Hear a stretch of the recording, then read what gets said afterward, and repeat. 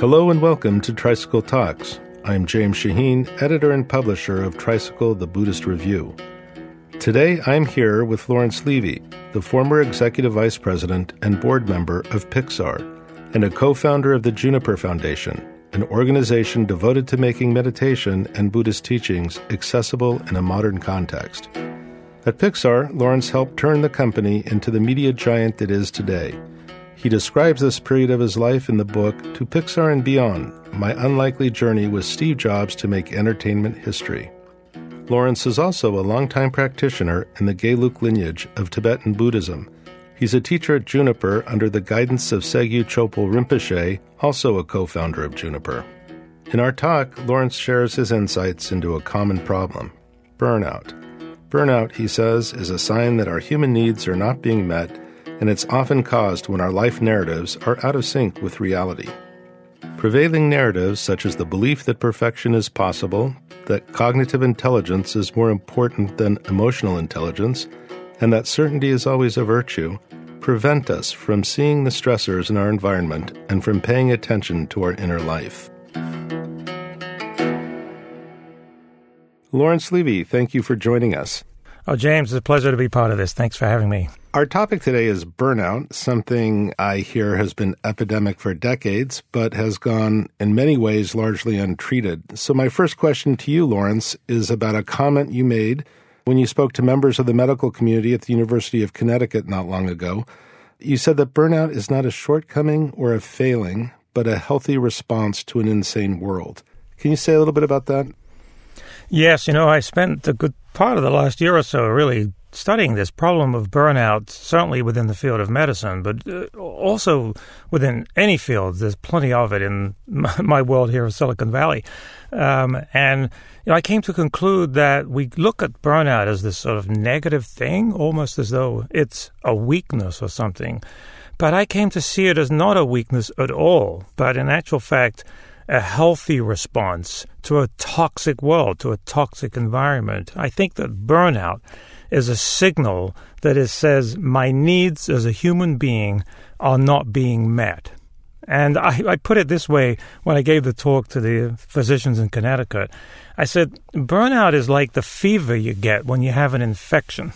And you don't look at a patient that has an infection and say, boy, they're really weak because they got a fever. You just say, wow, fever is a sign that something's not right. And that's how I think of burnout now. It's a sign, it's a symptom of something being wrong. So what is it exactly that's wrong? What are you identifying as the primary causes of burnout?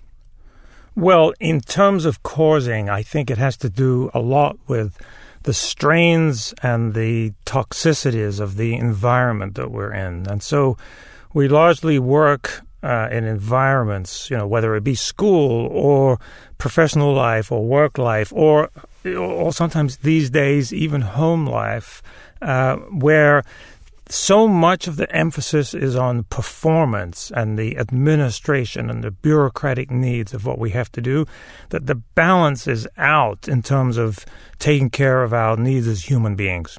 And when that balance is off for too long of a period of time, as it is in a lot of environments today, then eventually the body rebels and it says, it's enough, I can't handle this anymore. So you talk about an emphasis on productivity, a narrative of productivity as opposed to a human narrative, and you also refer to outer mastery over inner mastery. Can you say a little bit about those things? Yes. So when I talk about outer mastery, I'm talking about basically the control over our outer world, over the material world. And in the last 50 years or more, we've become experts at that, and we're living in a period, an era of the greatest amount of discovery and prosperity that we've ever had. Come here to Silicon Valley and you see more wealth, more prosperity, more invention than probably any other time in human history. But what I also note and actually correlate with that is for some reason, in modern contemporary life, with high levels of prosperity and invention, come very high levels of mental anguish and stress and anxiety and loneliness and lack and loss of meaning. And I began to wonder a lot about this, and what I saw was that it's not that outer mastery is a bad thing. On the contrary, it's a great thing. It moves us forward as humanity. But when it's all about outer mastery to the complete exclusion of what I would call inner mastery, by which I mean the sort of control over our inner world, then things become out of balance, and we may have a lot of prosperity, but we won't have the kind of contentment and fulfillment and joy that I think we crave as human beings. Okay, I'll get to the latter in a few minutes, but I wanted to bring up something that I've also heard you discuss. And one of your ways of framing this or understanding this overall was to point out that our narrative is out of sync with reality. Can you talk a little bit about that and the stress that it causes? Yes, well, we know the Buddhist philosophy of the middle way or the insight philosophy, and a lot of the insight philosophy is about how the way the world appears to us is not the way the world actually is. And in fact, that we're functioning by narratives more than we are functioning in reality. And when our narrative is out of sync with the way things are, then we suffer. This is one of the sort of theses of the middle way, in a sense. And so I took a look at what are some of the prevailing narratives that might be causing us to feel this experience of burnout, depletion, lack of fulfillment, and so on. And I came up with several. And so an example, one of those is what I call the narrative of perfectionism. The sense that in whatever we do, we have to be infallible at it. And this is a strong current through contemporary life where performance, and especially very high levels of performance, is a prevailing narrative. And we feel as though any mistakes, any shortcomings are beyond us or something we shouldn't have. And the narrative of perfectionism is out of sync with reality because it's just not a reachable standard. There is no perfection that we can always do better.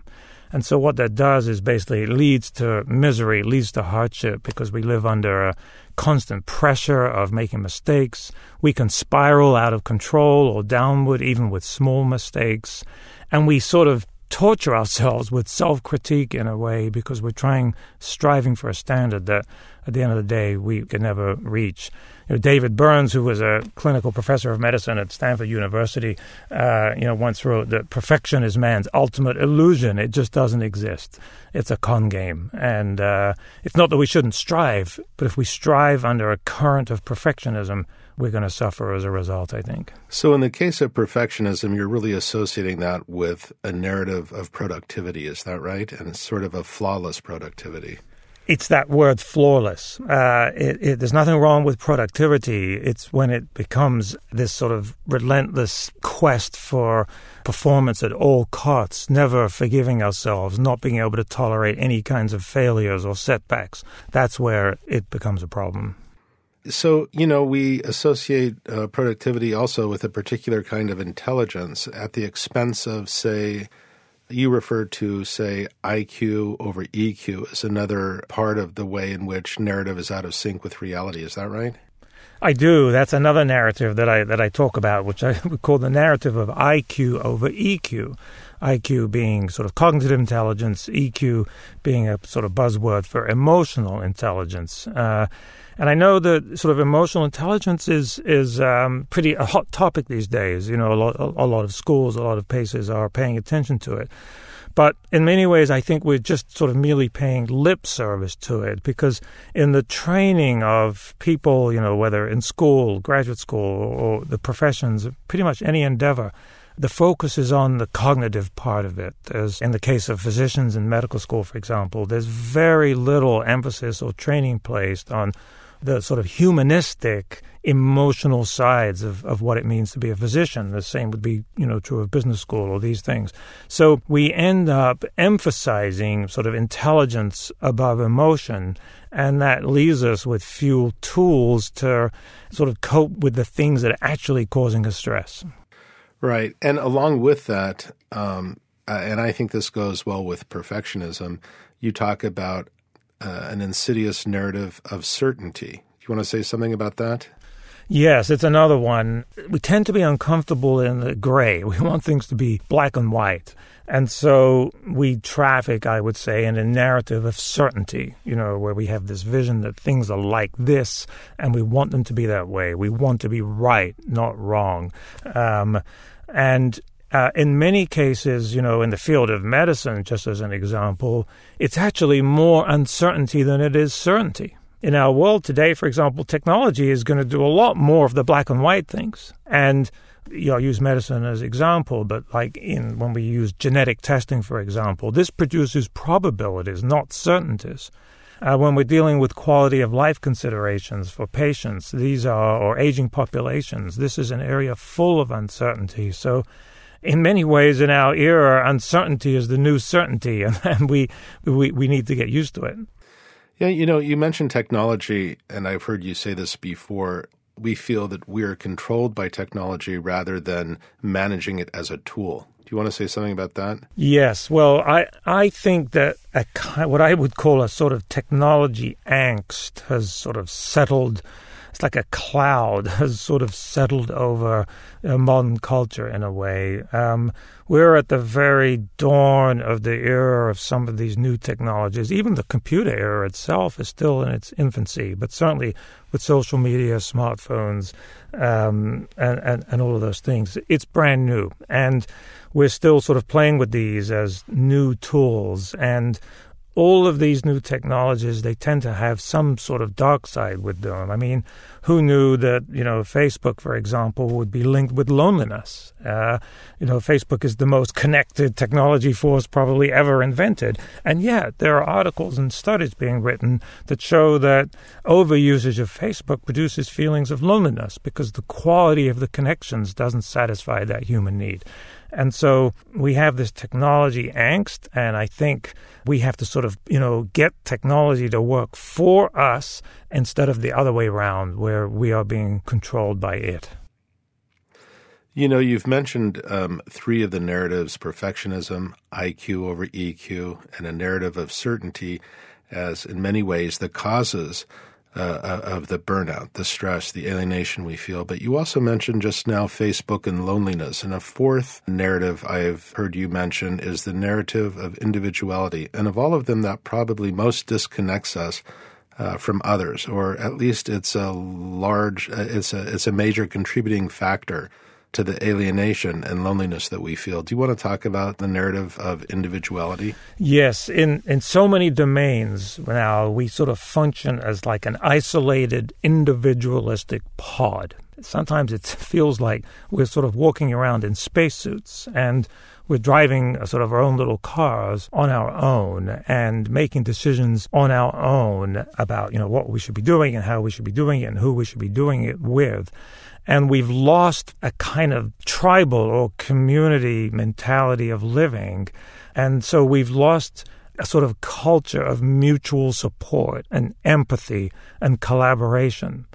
And more than anything else, I think that we are deep down sort of supremely social and connected creatures and beings. And when we lose our sense of connection and closeness and community, it produces a lot of hardship and suffering.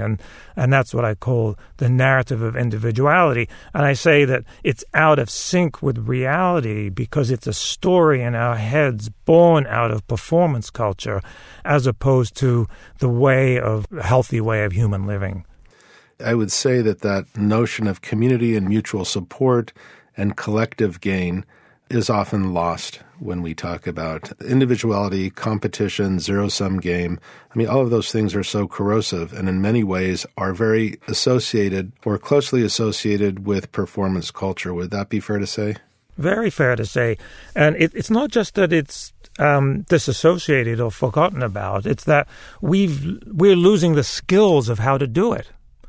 The maintaining closeness, community, and friendship, the bonds that keep us together, is a skill set. we have to develop it. We have to practice it. We have to learn it. And you can be good at it. You can be bad at it. It's not difficult. Sometimes it's as simple as smiling at a person in the grocery store checkout line or remembering that a friend is going through a difficult time. So it's not rocket science, but it's still something that we have to practice. And in some aspects of contemporary life, we've forgotten about that practice.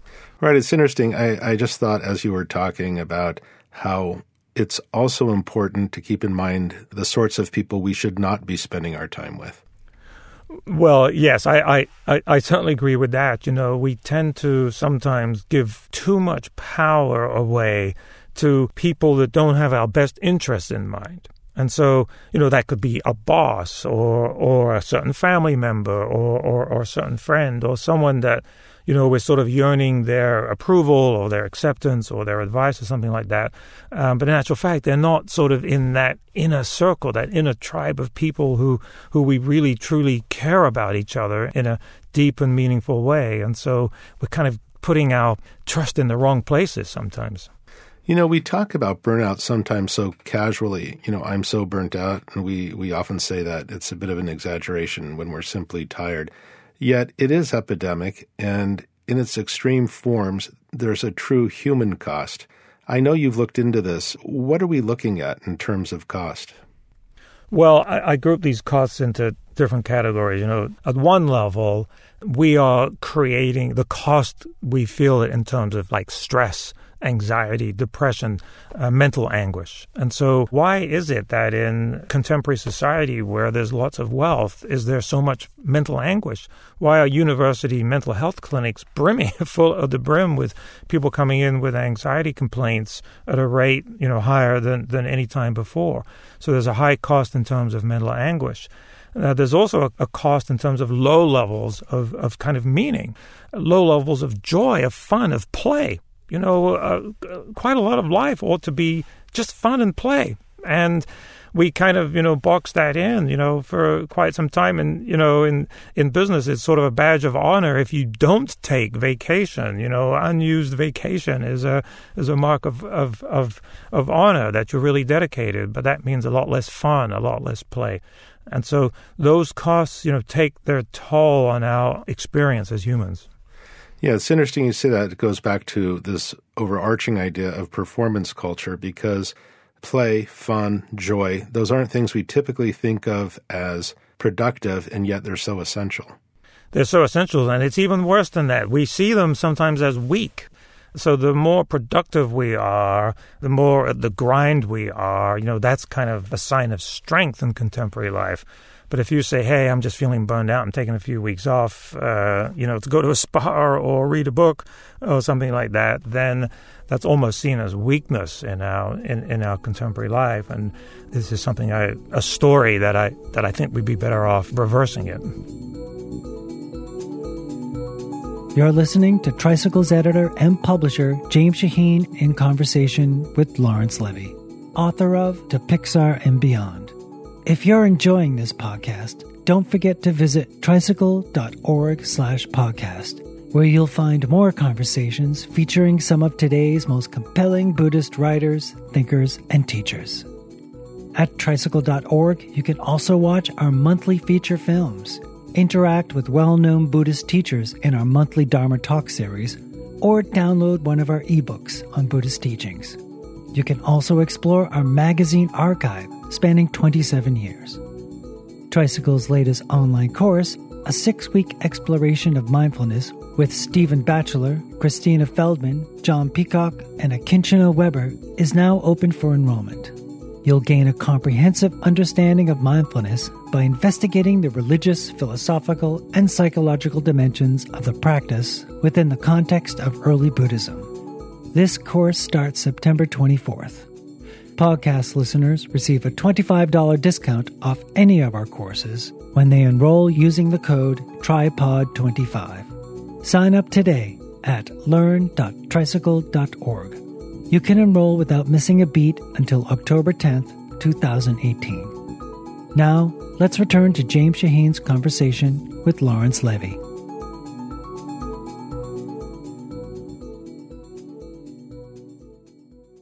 You talk about outer mastery and inner mastery, and you refer to the bureaucrat who is necessary, who is administratively useful and encourages or insists upon productivity. Yet there's also the inner mastery, and here's where we start to find the antidote to burnout, or at least as you see it. You referred to your arrival at one point at Pixar, and you referred to Pixar as the starving artist. I mean, maybe that's a good way for you to illustrate for us the difference between outer and inner mastery and their necessary dependence on one another in achieving balance. Well, I sometimes illustrate the middle way, as you know, is a deep and extraordinary philosophy. It goes back 2,000 years to these great Eastern philosophers and Buddhist masters. But one way to illustrate it is like this. You can imagine that there are two people inside of us, and one person is a bureaucrat, and the goal of the bureaucrat is to get things done. There's just stuff that has to get done in life. We have to wake up on time, get to the airport in time, make sure we have enough money in the bank, and all of these things. And the bureaucrat tends to be a warrior, very pragmatic person. And then there's another person inside of us that we could call an artist or a free spirit. And the free spirit doesn't care anything about getting things done, just wants to live and love and laugh and play and connect with friends and create and enjoy, smell the roses. And one application of the middle way would say that the middle way is a philosophy of harmony, and it says that anytime we're stuck in extremes, suffering will be the result. So the middle way would say that if we're stuck in either of those two inner extremes, then we're likely to experience some kind of frustration and hardship. If life is all about being a bureaucrat, all about getting things done, then we may accumulate a lot of stuff. We may have a lot of money, trophies, you name it. But we might one day wake up and wonder, did we ever truly live?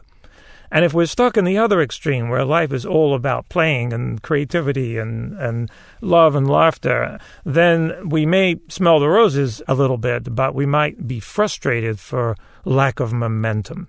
And what the middle way would say is we have to harmonize these two forces. We need to push off of those extremes so that we can have enough momentum, enough bureaucracy in order to keep our lives moving forward and productive in those ways, but without killing that artistic, creative spirit inside of us, so that along the way we remember what it means to love and laugh and play and have all those kinds of experiences. And, I often say, this was the secret to Pixar, because when I first joined Pixar in 1994, it really was the quintessential starving artist. Incredible creativity, no momentum. And the company as a whole was extremely frustrated by that. And so despite all that great creativity, the overwhelming feeling was frustration for lack of momentum. What we really did at Pixar was put enough administration, strategy, structure around those creative forces to give it momentum without killing the creative spirit. And in many ways, that's also one of the secrets, at least, to overcoming this kind of burnout problem. Right. You talk about an organizational culture that can achieve the kind of balance that you're referring to. And I imagine that's what you achieved at Pixar, which turned it into the company it became. That's true. I mean, there were elements. Pixar worked very hard on its culture, and it's a constant balancing act, and it's like meditation. It's constant effort. You can never take it for granted. You have to come back to it every day. But Pixar built an extraordinary culture of collaboration, because in any endeavor where you're striving to do excellent work or something like that, it's the product of these forces that have tension against each other. In Pixar's case, there are creative forces, technology forces, business forces, and they tend to pull against each other, and it requires a culture of collaboration in order to kind of resolve all of that. And we were successful at creating that there. Okay, so I'd like to talk a little bit about the antidote. When you talk about how we respond to burnout in a healthy way, in terms of treating it, you begin with meditation, and more specifically, Buddhist meditation. How do you see that? I do. I mean, it's sort of Buddhist meditation philosophy has sort of been the object of my study and much of my life for the last 20 years. But my starting point for this is to ask, how do we move to a healthier narrative? How do we move to a healthier way of being in a toxic kind of culture? And the first thing I would note is that there's no magic wand. There's no quick fix for this. it's very easy to pay lip service to sort of self-nurturing and sort of throw in a meditation class, on a Thursday night and a yoga class on a Monday night. There's nothing wrong with any of those, but I think they're not by themselves enough. Sometimes I call that checkbox meditation. I've meditated today. I've done my yoga class today. That's great, but it's kind of like throwing a bucket of water on a forest fire. It's not a strong enough of an antidote. And my sort of years of studying and looking at this and working with a teacher on this has sort of brought me to conclude that self-care, self-nurturing, this antidote to burnout that we're talking about, has to be a continuous habit of self-nurturing and mutual support. It has to be continuous. It has to be the right kinds of things, and we have to do it with others in a mutually supportive environment. It's much like food or exercise. It's no good going to the gym once a month. It has to be regular, and it's the same with this. And I think there are 3 elements to it, that I call meditation, learning, and connection, and perhaps we'll get into those. So you look at meditation as one of the solutions to the problem of burnout, and yet you see it as so much more. It's not simply another technology that we deploy. That's right. Not at all. I think if we see it just as a technique or as a technology, then it actually becomes limited. And in actual fact, I think it can even add to our stress because that was just something else that we have to do. The way I see meditation is more as a meditative life is really it's a way of living. It's a way of experiencing life. I don't think we just meditate for 10 minutes a day and then go on with our lives. I think we bring all of this meditation, this learning, to inform and infuse and replenish us all the time. Meditation is really a tremendous means of sort of personal replenishment.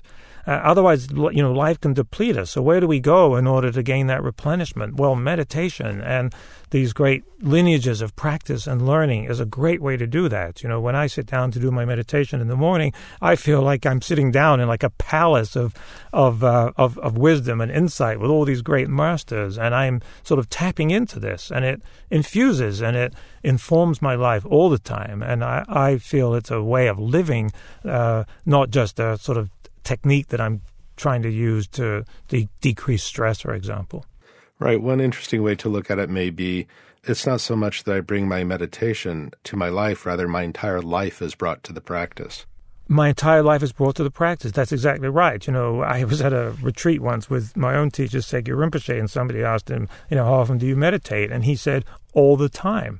And it's like he doesn't sit in meditation, with his eyes, focused on an object, 24 hours a day. But that space, that way of being is something that he never lets go of. And so that's an example of that. Okay, so that's meditation. Why don't you take us through learning and connection? So say we have a meditation practice, right? This is a contemplative practice. It's like our space for self-nurturing. It doesn't have to be a lot, but it does have to be regular. But a lot of the question is, what do we bring into that practice? What information, what ideas are we bringing into that contemplation? And that's where the learning comes in. And, this is where some of the great, Buddhist texts and things like that can really help us, ask questions like, what is peace of mind? What is compassion? Is compassion just being nice to everybody? I don't think it is. So what, in fact, does it mean to be compassionate? Can we be compassionate, or is that just sort of the expression of our ego? What is emotional harmony? The Buddhist teachings have a lot to say about emotional well-being. And, what does it mean, for example, to be irrationally angry versus to stand up for ourselves when there's an injustice? There's an important difference between those. Quelling our sort of emotional anger doesn't mean we become weak or meek. And not at all. We're engaging these practices to become stronger, centered, grounded human beings. So there's a lot to learn about these things, which is one of the things I love about this tradition. And then the connection part is acknowledging that we have to have a sort of nurturing, supportive community to do this with. We have to help each other. That includes teachers and guides who can help us along the way, as well as friends, spiritual friends, a safe space that we can be and learn and gain from each other. And there was a book by Johann Hari called Lost Connections. Actually, it was published this year. It's a book on depression. And he makes a point in there that says, happiness is a social thing. And so whatever we think of happiness and contentment and the meaning of that, I think it turns out that it's something that we do together. And, if we see our both agitation and the joy of our life as something that we share with a network of people around us, that's the thing that will make a difference. And that's also probably where we work with others to change a system that is the cause of this kind of burnout. Yes, well, the system is a problem, and I hear this a lot, which is like, what good is any of this if the system is just constantly pressuring me, whether it be a hospital system or a school system or a startup in Silicon Valley or whatever it is. There's a corporate sort of system out there that is imposing itself on me and making all of this very difficult. And I totally get that. I mean, the system is obviously a co-conspirator here. It's a co-conspirator sort of everywhere. That's what's creating this toxicity, because the system itself doesn't really care about us in the ways that we're talking about. It doesn't necessarily care whether we're burned out or not. So we need to change the system to make it more human, and I think that over time, I hope at least that over time, we will get better at that. But there is danger in sort of blaming the system for everything. We don't have to change the system to at least value self-care and to do something about it. We don't have to change the system to be a friend to a colleague, to smile at people, to embrace people, to engage people in a friendly way. And we don't need to change the system to at least see ourselves and those around us as human beings first, and whatever else we happen to be doing second. And so there's a lot that we can do in the meantime while we're also working on the system. Yeah, in terms of how we see ourselves and each other, you used a few lines that were descriptive of a particular person and in two very different ways. For instance, you said, she is a patient or she is a human being who suffers. What's the difference there? Well, yes, I gave this little thought experiment to the physicians out in Connecticut, and I gave two, actually. And the first one I said to them was to do a meditation and actually contemplate the difference between these two phrases. The first phrase is, I am a doctor, and you can replace the word doctor with anything. I am an executive. I am the editor of Tricycle Magazine. You can put anything you want in there, but I am a doctor. Versus the other phrase, which is, I am a human being who works in the field of medicine, or I am a human being who works at a startup, or who teaches people, or whatever it is. So I am a doctor versus I am a human being who works in the field of medicine. And what I think we find if we meditate on that is that when we self-identify with the word doctor, or whatever it may be, what that does is it constantly affirms that performance narrative. And when we self-identify with the word human, it opens up a whole world of possibilities for how we may act, behave, and see other people. And the same is true for the one you mentioned. If you do a similar meditation on the difference between she is a patient, because to a doctor, a patient might just be a number, just a disease state. That's it. How do we treat the disease?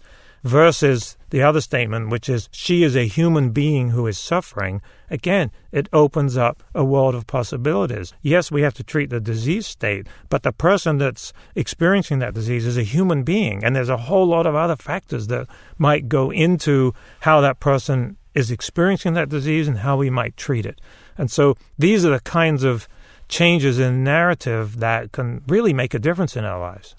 Yeah, that's very consistent with Buddhist thought. I think there's a much stronger solidification around an identity like I am a doctor than something as fluid, opening, and evolving as a human being, say. And even so, we're still identifying as something, but the latter identification seems much more useful for our purposes anyway. Yes, not just useful. I think more in sync with reality. You use the word as fluid and flexible when you describe, being a human being. That's exactly right. As human beings, we are in constant transformation, in constant change. We are emotional beings. We are imperfect. We make mistakes. We need each other. We have all of these things as human beings that are more in sync with the way things are than these other narratives of, doctor, executive, or whatever it may be. So these shifts, just like the Buddhist training tries to do for us, is to try to unlock us from these kind of extreme positions and put us more into this kind of, it's not as well defined, but it's more real. It's who we are. We're kind of messy, and it gets us more in touch with that. Yeah, it's a greater degree of acceptance of uncertainty, I would say, and potential. Absolutely. And a greater degree of acceptance of all of these things, that make us human. Let's take an example, right out of the heart of Buddhist thought, the first noble truth, the truth of suffering. The truth of suffering says, it is just part of being human to suffer.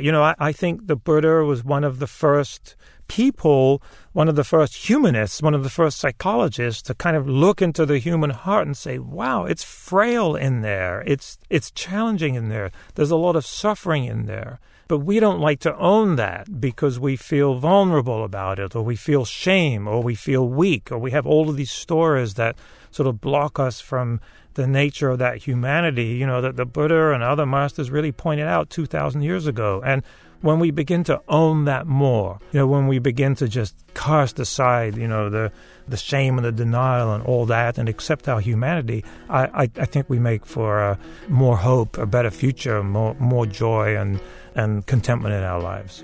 Well, I think that's an excellent place to end on that high note. So thank you, Lawrence Levy, for your time and for your wisdom. I hope we have a chance to talk again soon. I'd love it. Thanks for having me.